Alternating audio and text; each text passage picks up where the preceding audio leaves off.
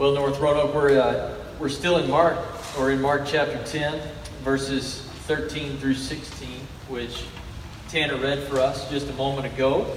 And we're going to dive into those verses here in just a moment.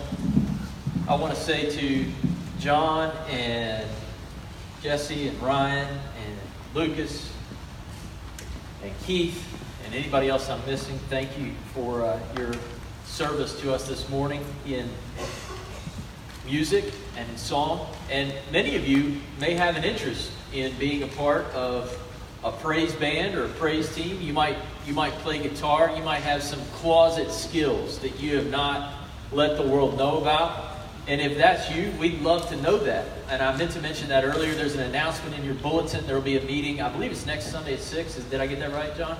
Next Sunday at 6 o'clock. So you say, I sing really good in my car and I want to share my gift with the world. Then you want to be at that meeting at 6 o'clock next Sunday night, where we'll have an opportunity for instrumentalists and vocalists to get together. We'll talk a little bit just about worship, what the Bible says about worship, why we worship, the goal of worship. It's good to worship God, isn't it? That was weak. Yep. That was so weak. Is it good to worship God? Amen. And to be with God's people? The reason we get together on Sundays is because we have something that most of the world doesn't have. We've been redeemed by the living Lord Jesus Christ. He's given us mouths to proclaim His praise and declare the good works that He has done. And I don't know about you, but I get excited about that. Amen. I can't wait for Sunday. Because, not just because I get to stand here and preach, which that's fun. I like that. But the best part about Sunday is seeing brothers and sisters in Christ and coming together. It's a little teeny foretaste of what it's going to be like forever. That's right. When we get to use the mouths that God has given us to say how great our God is. I can't wait. So anyway, I hope you're in Mark chapter 10, verses 13 through 16. I'm not going to read the verses again. They're a familiar passage, and I just want to pray right now and ask that God would help us to understand what God would want us to learn this morning. Would you pray with me? King Jesus, we stand and sit this morning under your authority. I pray, God, that nothing that I would say would be contrary to what you would want us to hear. I pray, God, that you would loosen my mouth this morning to speak clearly. God, that you would open my heart to be so in tune with your Holy Spirit that I can't help but communicate the love of God for your church family in Christ Jesus. And I ask it in Jesus' name. Amen. So last week, we heard about marriage. And some of you are here this week, but you couldn't be here last week. I don't normally do this, but I did okay last week. And so if you're in a marriage, or you're thinking about getting married, and you want to know what God has to say about marriage, I would encourage you to check out Facebook Live or the North Roanoke Facebook page. Last week's sermon is there. You can listen to it. And what we learned last week is that God has designed marriage as a picture of Christ's unbreakable union with His church. Aren't you glad that Jesus doesn't ask His church for a divorce? Think about that. You say, what are you trying to get at, Pastor? Have you ever said, done, or thought anything that displeases Jesus? Well, in that moment, Jesus would be entitled to, he would be okay, he would be in the right to say, well, forget you, Daniel. You didn't live for me today. But you know what? Jesus didn't do that to me. Right. He went to the cross and He died for that sin and He rescued me and He forgave me. So that's what God wants for your marriage. Even when it's tough, even when it's challenging, even when it's hard, He wants you to stay and stick in there and let the Spirit of God do an amazing transforming work in your life and making you more like Jesus. Secondly, marriage is a training ground where both husband and wife can become more like Jesus. The road to the cross is full of adversity. It's full of trial. The road of marriage, guess what? Sometimes marriage brings adversity and trial. I have like 3 nodding heads, and the rest of you are liars. Through the adversity and through the trial, God wants to shape your heart and make you more like Jesus, who went in spite of the trial all the way to the cross for you. Now today, Jesus continues to show us that following him means emptying ourselves of our desires to put comfort and convenience and privilege and prerogative and prominence and position and power ahead of our desire to be with Jesus and to be sent out by Jesus for his glory. You see, the kingdom of God doesn't work like the world, which is why Jesus can use children to illustrate what the kingdom of God is like. It's not about what we gain by what we do. Rather, the kingdom of God is the exact opposite of that. It's about being motivated by gratitude for what we've received. A new life that we could never, ever have, that we could never gain or earn or deserve apart from Christ giving it to us through what he did on the cross. And you see, one of the best indicators, church, that we understand how desperately that we need Christ comes through our willingness to embrace others who desperately need him. One of the greatest, are you tracking with me this morning? One of the greatest evidences, proofs, that you really have the kingdom on the inside is that you are desperate for others who don't yet have the kingdom on the inside to get the kingdom on the inside. If you can have life everlasting on the inside and it doesn't motivate you one whit for somebody else to have that kingdom on the inside, there's a problem. Right. So Mark contrasts the responses of the children to Jesus and the response of the disciples to the children who were brought. And we learn in these verses these three things. That if we're going to follow Christ and advance his kingdom in the world, the disciples know they're following the king because that's what Peter confessed back in chapter 8. But they still haven't figured out what kind of king they're following. And if we're going to serve the King Jesus and advance his kingdom in the world, there's three things that we learn. First, we must welcome all who come to be touched by Jesus. Even kids. Second, we must receive the kingdom like a little child. And finally, we must fulfill the purposes for which Christ has embraced and blessed and touched us. First, we must welcome all who come to be touched by Jesus. We've been learning with every passing week, going all the way back into chapter 8, that the call to follow Jesus is a call that is costly. It will cost you something. It's a call to abandon our agenda for Christ's agenda. It's a call to serve the one who went to the cross to rescue his church, establish his kingdom, and who now commissions us to take the good news to the ends of the earth. In other words, our lives aren't about us. They're about Jesus. And if you want to find real life, then find life in living for the living Lord Jesus Christ. And if marriage last week did not teach you that it's not all about you, then just wait till you throw some bambinos in the mix. Yeah, there's nothing like a little 3 a.m. feeding or a dirty diaper or somebody who's screaming their head out and you can't figure out why, to teach you that life is not all about you. I remember I got a phone call at work when I was down at Southeastern. Elizabeth was less than 2, and she was in the Pack and Play. Y'all know Pack and Plays?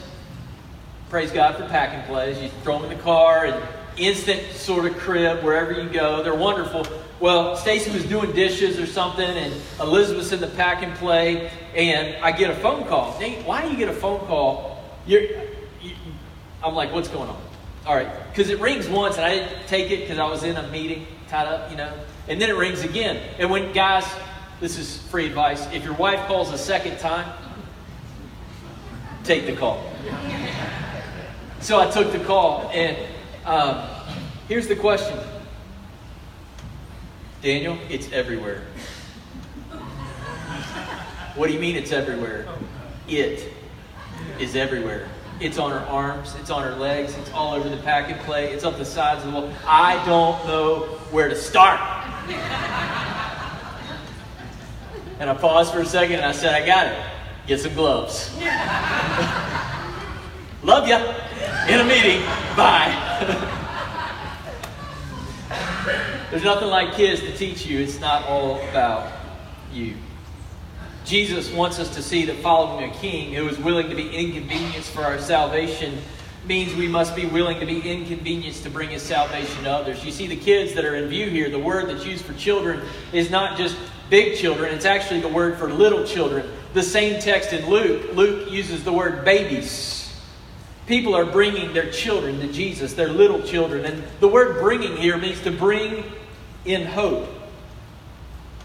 I think it's interesting that people who don't have Jesus figured out yet have already figured out enough about Jesus to know that there's hope to be found when you come to Jesus. There's hope there. They're bearing their children to Jesus. They're optimistic that a touch from Jesus will benefit their children in some way, and so they bring them. And I think the lesson for North Roanoke Baptist Church is that we need to be a place where people can bring their children, even though they don't have all the things figured out about who Jesus is, that they encounter when they walk through the door a hopefulness. That there's a Jesus here, that there's somebody here that these people know that they really believe exists and they love and they serve. And when they bring their kids to us in hope, that we will prove that their hope was not misplaced. See, they believe that Jesus is going to make a difference in the lives of their children. The world tells us that children are messy and fussy and little and unimportant and expendable. They even tell us don't have too many kids because the carbon they exhale is going to ruin the planet. God help us. God knew that we exhaled carbon when He built the garden, and He built a world that could accommodate more carbon, because He built a world and a planet where He said, make little worshipers to go to the ends of the earth. So if you're not having children because you don't want to ruin the planet, stop it, because God said have a bunch of babies. That's what the world says, but the church says, or at least it should say, with its facilities, with the eagerness of its volunteers, with the attention that it pays to parents of children, with its programs, we should be saying the exact opposite of what the world says. The world says children are too dependent, they're too needy, they're too expensive, they take too much time. And Jesus says it's only the dependent and the needy who can get in the kingdom anyway. And the expense that they should have paid, I paid it in full in the blood of the living Lord Jesus Christ. So you bring those babies, you bring those toddlers, you bring those ragamuffins, rugrats, and kiddos, because the living Lord Jesus Christ wants to show the grace of God to entire families through ministry to children. Did you know that people who trust Christ in the United States, 85% of the people who trust Christ in the United States do so before the age of 15. 85%. So let me ask you a question, church. Where do you want to spend your time? Where do you want to spend your resources? Where do you want to invest? You want to go early, because the earlier you get a biblical worldview and an understanding of the gospel into the hearts and lives of kids, the greater the opportunity for them to hear and to be transformed by the Holy Spirit. I mean, if you had a stock that was returning 85% and one that was returning 3%, where are you going to invest your money? And I know the church is not stock, and we've got to serve all ages, all demographics, all groups, but we should pour our lives into kids. We don't know who's bringing the kids, by the way. You see that in verse 13? It just says they. Have you ever noticed that about children's ministry? You get all kinds of people attached to the kids that they bring. It's not just moms and dads together. Sometimes it's a single mom. Sometimes it's a single dad. Sometimes it's grandparents. Sometimes it's even the great-grandparents, the foster parents, the big brother, the big sister, the aunt, the uncle, the cousin. When you do real intensive ministry to children, you get all sorts of people attached to those kids. There's nothing else quite like ministry to children to give us the opportunity to reach all kinds of people for Christ. And why is that? Because the desire that we have for our children to thrive is a universal language. I mean, I've occasionally met somebody who can't stand their kid, but that's really hard to find. Most people love their kid. Even if they don't know why. Even if they have nothing to do with the gospel and the Lord Jesus Christ. And Jesus told us as much in Matthew chapter 7, verse 11. If you, being evil, know how to give good gifts to your children, then how much more will your Father who is in heaven give what is good to those who ask Him? That's why we need people willing to serve in preschool and children's ministry. It's not because Lynn Wampler has a need on Wednesday nights that I hope will be filled by the end of this Sunday, and I do, but that's not why. The reason we need people in children's ministry is because children's ministry isn't just about children. It's also about the they who bring their children to Jesus in hope that He can make a difference in their lives. You want to have a chance to touch people's lives, love their kids and see what happens. But children, and particularly little children, require time and sacrifice, which is why in Jesus' day, kids were viewed as a liability until they could contribute to society. Not much has changed. The leading ethicist at Princeton University today says that children are expendable before 4 years of age. They can't produce anything in society. They can't take it themselves. They don't really add much value to life. So if you don't want to have your 4-year-old around anymore, then you can just take care of him. His name's Peter Singer, and he's the leading ethicist at Princeton University, which was founded as a Christian school 250 years ago.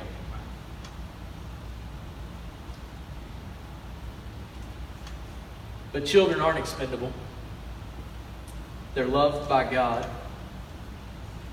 Even though welcoming children means being willing to be interrupted. Are you willing to be interrupted for the sake of Christ? Kids will interrupt you. It means being willing to adjust. Samuel was going to read the scripture in the first service this morning, but his little tummy was hurting him all night long. And so Stacy and I were rotating, spending time in his bed, trying to get him to calm down and tell him it was nothing. But at 5 o'clock, he proved that nothing was something. And so we had a little switcheroo. We had to adjust. And Elizabeth read the scripture this morning in the first service. You got to be willing to adjust when there's kids around. You got to be willing to adapt and innovate and be interrupted. The reason Jesus put you on His team was to be an extension of His sacrificial love for other people. But the disciples still don't get it. They don't want to do those things. They just want to hang out with Jesus and keep Him to Himself and be comfortable and say, we're in the kingdom, look at us.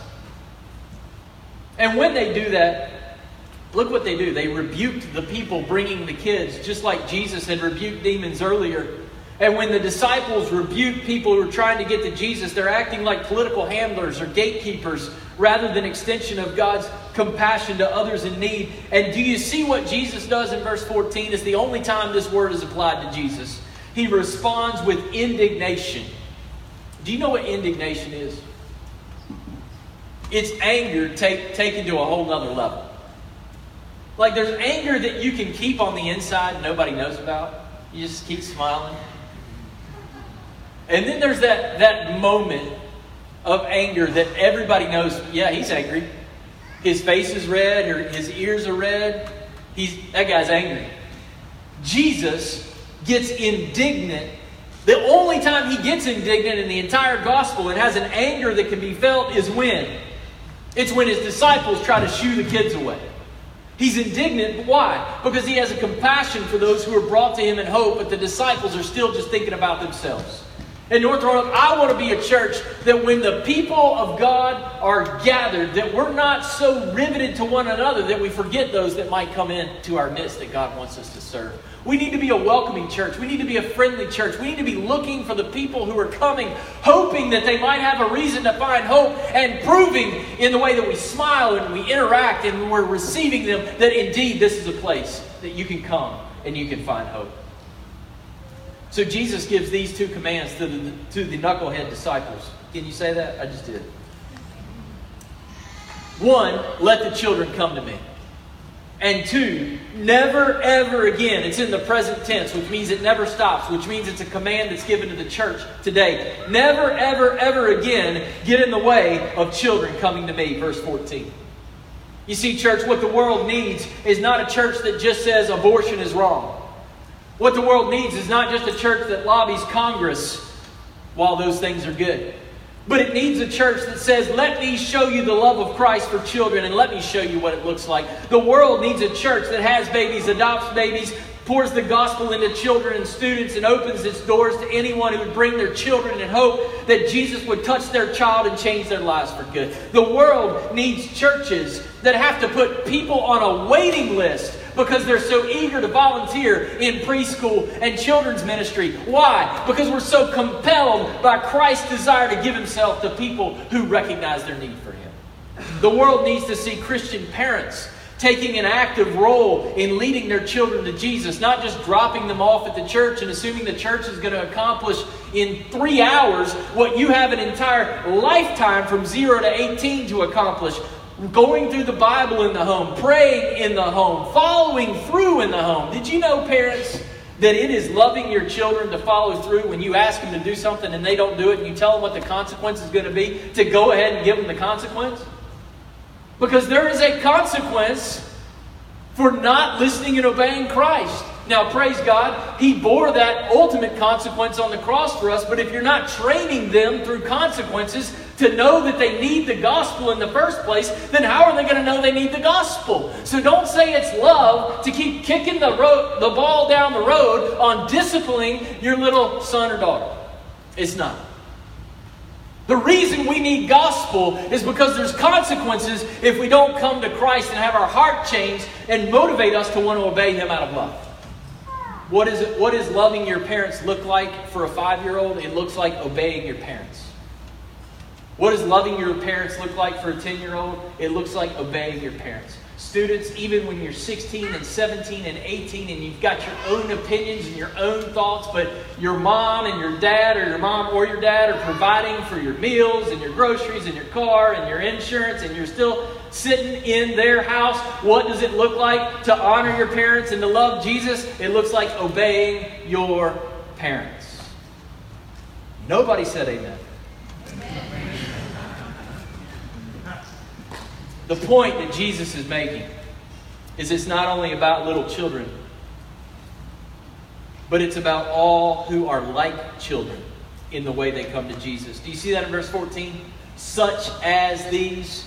Jesus is using children as a metaphor or an example for the way all kinds of people get in the kingdom. Jesus didn't come to call the righteous. He came to call the sick. He didn't come for the people who've got it all figured out and think they don't need Jesus. He came for the sick and the poor and the tired and the hungry and the overlooked and the dispossessed. Those whose only hope is that Jesus might touch them. Those are the ones that Jesus came to save. And what Jesus is saying, church, is our willingness to receive children is an indicator of whether we have in mind the things of God or the things of men. Following Jesus means moving beyond what is comfortable to embrace those that Christ has come to serve. It means offering English language classes to immigrants who otherwise couldn't learn English. It means serving in the nursery, coaching a rec sport, coaching upward, modernizing our facilities to accommodate children as best we can. It means we must not see ourselves as selfish gatekeepers of what is comfortable. Rather, we must be grateful ambassadors of a King who died to set us free. Secondly, we must receive the kingdom like a little child. In verse 15, Jesus answers an implied question. Maybe you've heard the sermon on verses 13 and 14 and you think, I don't want to do that. I don't want to accommodate other people. I don't want to be open to change. Here's the implied question. What if I'm unwilling to be inconvenienced by others who desperately need to get to Jesus? And Jesus basically says, do you really understand what God has given to you? If you're not desperate for others who are desperate, then maybe you don't yet have the desperation that is required to get into the kingdom. The kingdom, by the way, refers to all that comes with belonging to King Jesus. Your sins forgiven, a new perspective on life that comes from assurance in life everlasting, a Spirit-given power to live for others as Christ lived for you, a sure hope of life everlasting in the new heavens and the new earth. And we don't earn or deserve any of it. It must be received. Do you see that? It must be received, verse 15, like a child. Like one who has no credits, no clout, or no claims. Life in the kingdom must be received as a gift from God. And it can only be received by those who are personally carried to Jesus to receive His life-changing touch. You say, well, who's going to personally carry me to Jesus? The Spirit of God will. The Spirit of God will show you your sin. He'll show you your hard-heartedness. He'll begin to convict you on the inside. And you'll say, I'm not living like that. I'm not living for that King. And God Himself will carry you to Christ. And He will give you life and entrance into the kingdom. Now here's an important caveat this morning. When we talk about kids, there's a lot of people who think about the cute and the cuddliness of kids. But the lesson that Jesus is teaching is not that children are innocent, or that they're cuddly, or that they're cute.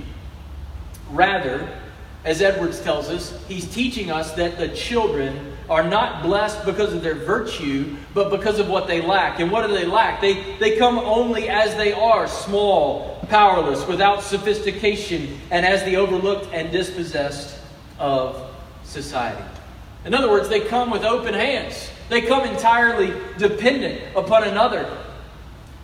Someone brings them to Jesus, and they simply receive what Jesus offers to give them. You know, in the NICU, the babies are not debating who's the greatest. The disciples are still having this debate. Well, who gets to be king disciple for the day? Who's the most important? Who's the greatest? In the NICU, they don't care.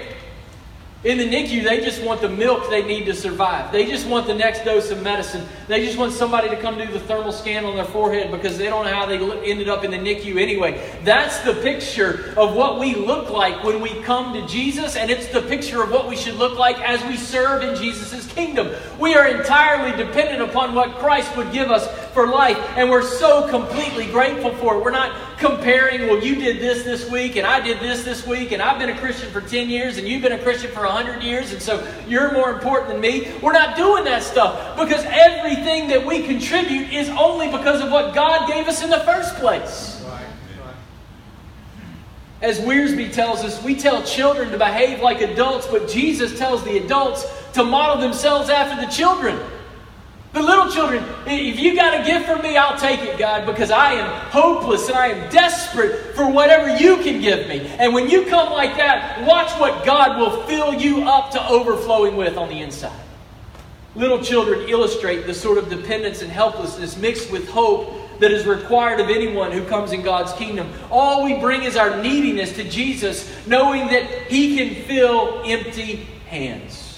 You don't have to convince a child to open a gift. When it's Christmas at the Palmer's house, my little daughter Elizabeth, she's not so little anymore, but she gathers up every gift and she acts like she's being helpful. But she runs under that tree and she gets Samuel's stack and her stack and my stack and Stacy's stack, and she is ready. You don't have to convince a kid to receive a gift. You can give them a I don't know, a box of mud, wrap it up, put a bow on it, and be like, yeah, what's in there? I mean, they're ready for it. And when you understand what Jesus offers you through His death and resurrection, you won't need convincing either.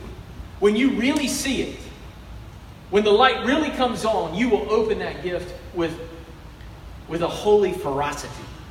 The proof that we are in the kingdom is not just having the right answers about Jesus, it's having a true passion for Jesus and those that He came to save. A little more than a year ago, I preached this exact same text, which is found in Luke 18. And in his commentary on Luke's Gospel, Butler writes this: childlikeness is not just one possible way among others to be part of Christ's kingdom. Being like a child is the only way to kingdom living. If you cannot do away with your pretensions, your greed, your claims to fame, your need to dominate and control, your grasp for identity and power, you can't be a part of God's kingdom. So I want to ask you, church, I want to ask you, friend, have you received God's kingdom? Or is it still all about you? Is it still all about what you can do or what you can earn or what you can deserve, or somebody did this to me or somebody didn't do this to me? Are you still living in the past, trying to cover up the sins of the past with the good deeds of the present? Or have you come to a place where you understand there's nothing you could ever do to pay for your sin but give your life to Christ who's already paid it in full? Do you have the kingdom? And then finally, for those of you who say, I've given my life to Christ, I know that Christ loves me, I know that He died for my sin, then I want you to take a good look at verse 16. And I want to ask you this question: have you remembered or discovered the joy of being embraced and blessed and commissioned by Christ? Because this is what happens when you really get the kingdom on the inside. This is what it looks like. You see, some people have used verse 16 to justify baptizing babies, but that's not what this verse is about. We know that because Jesus hasn't gotten to the cross yet. He has not yet died, been buried, and raised. And so it's not a picture of babies putting saving faith in Jesus. Rather, Jesus is using children as an illustration of what Jesus does in the lives of everyone who receives the kingdom like, that's an important word, you can underline in your Bible, like a little child. In other words, we all have to receive the kingdom like a child. In other words, with complete dependence upon Christ, the King. And when that happens, when the Spirit of God interrupts your life with conviction about your sin and the death and the judgment that it deserves, when the Holy Spirit leads you to a place of desperate openness to receiving Christ as your life and your substitute, then boom, something amazing happens. Look at what Jesus does. When this really happens in your life, look at verse 16. He embraces, blesses, and touches those who come to Him. In verse 16, we see a physical picture of what Christ will do inside of anyone who comes to Him in helpless but hope-filled desperation. Do you see what He did first? He took them in His arms. How many of you this morning, if you're honest, need to feel the embrace of God in Christ in your heart and life this morning? You know, there's times and seasons in pastoral ministry when in dealing with the brokenness of the world, because I see the brokenness every day. I see it in counseling. I see it in preparing sermons. I see it all the time. There's times when I get in the door at whatever time it is in the evening, the one thing that I need is to be embraced by my wife and my kids and to know their love. And for every believer, you are made to know and to feel and sense and enjoy the love of God. And when we come to Jesus in desperation, we don't find Him with His arms crossed saying, well, what have you done for me lately? Instead, we find the Savior with His arms open, ready to embrace us. And there's some of you this morning, you've been walking in a pattern of sin that you know displeases God. You lack the joy of your salvation. And you need to be freshly reminded this morning that when you come to Jesus in desperation, you don't find Him saying, no, no, no. You find Him with His arms open, ready to hug you and to feel and to know the love of God. Some of you are like the prodigal. You've been running from dealing with your sin for so long, fearing what others might think or what God might do. But when you turn from your sin and run to Jesus, you find a Savior who's ready to embrace you and give you the love of God. You're like the prodigal. You've been on the run, squandering the life that God wants for you. And today is the day that Jesus says, get up, run to me. And in the moment you run to me, you will discover the love of God that conquers and erases sin. In that very moment, you'll discover that Jesus is the tender and affectionate Savior to those who bring nothing to Him but their need. You see, the people had brought their children to Jesus hoping He would just touch them, but instead He embraces them, and He doesn't just embrace them, then He pronounces blessing on their life. And the word blessing here is a reference to the presence of God with us. In the Old Testament, Jacob, do you remember he blessed his sons and his grandsons and he put them all in the family of Israel? Well, here Jesus is blessing these children and He's saying, I'm going to go with you. I'm going to be with you wherever life takes you. Jesus embraces us and blesses us with His enduring presence and continual access as sons and daughters in the kingdom of God. And then finally, do you see what Jesus does? He laid His hands on them.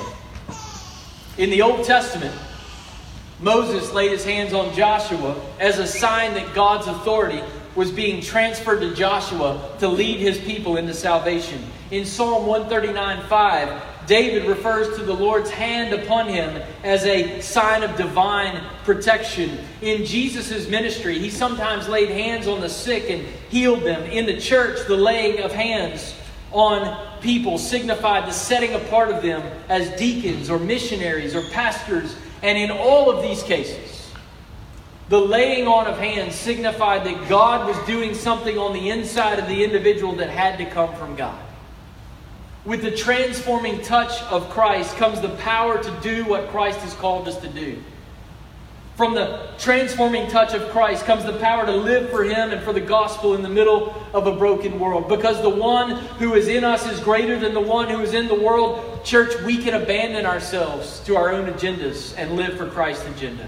We can welcome those who come in desperation, hoping that Christ will heal their lives. We can live our lives for the good of the church and the advance of the gospel in the world. Why? Because Christ saw us in our sinful desperation, and He first loved us, and He welcomed us with open arms. And He said, when you come desperate, feel and know the love and the blessing and the commission of God until Christ comes again.